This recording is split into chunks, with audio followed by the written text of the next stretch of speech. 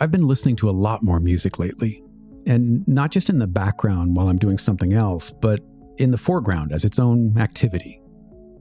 Growing up, my mom always had music playing in the house.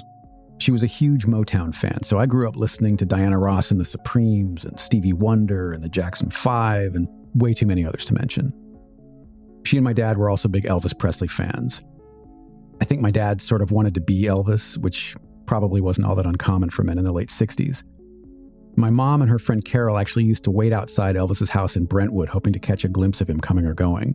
And although they never saw him there, they did get a chance to go to a party he hosted in 1969 at the International Hotel in Vegas. But that's another story. When I was in high school, I had a friend named Jay who made the most amazing mixtapes. He had incredible taste in music and introduced me to bands like R.E.M. and Ultravox and the Violent Femmes and a ton of others. A lot of them I still listen to. And there was a group of us who would hang out after hours at the Upland Tennis Club where Jay worked. Or we would go down to Huntington Beach and make a fire in one of the fire pits and just spend the night on the beach talking and listening to the tapes Jay made. One time our friend Aubrey thought it would be funny to toss a half-full plastic bottle of charcoal lighter into the fire, which ignited this massive fireball. I can laugh about it now, but at the time it scared the shit out of us. We're lucky nobody got hurt. If there was a tape that we really liked, Jay would make a copy, and you just had to bring him a blank cassette for every tape you wanted him to make. TDK SA90s and Maxell XL290s were the blanks of choice. He would even do box art and liner notes with all the artist names and song titles, and the coolest thing was that every tape had a unique title, but the spines of the cassette box only listed the title as an anagram.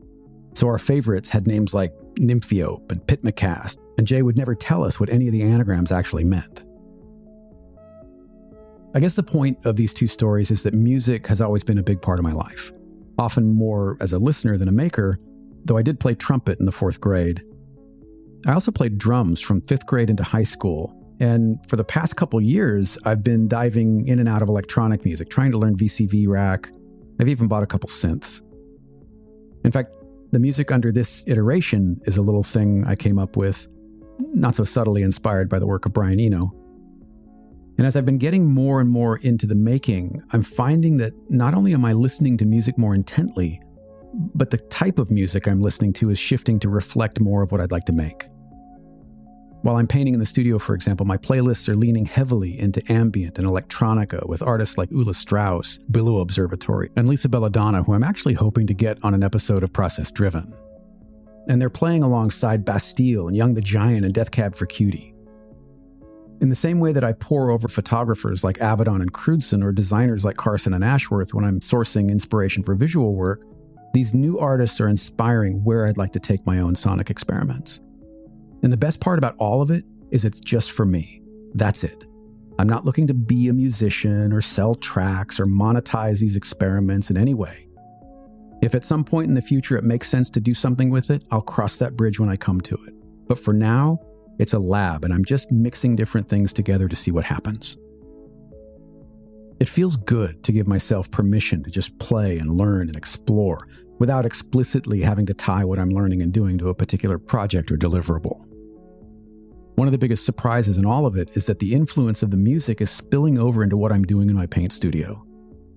I don't have synesthesia or anything, but I am starting to see connections. Actually, maybe reactions is a better word. In how the music is inspiring textures and colors that are finding their way into my paintings.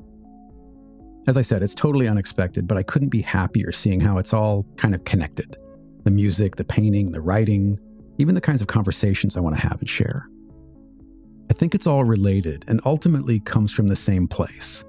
I just need to stay out of the way and let it keep happening. If you're enjoying Iterations, I would love it if you would tell a friend or two and maybe share about it on social media. And if you haven't yet subscribed, maybe you could do that too. Thanks for listening.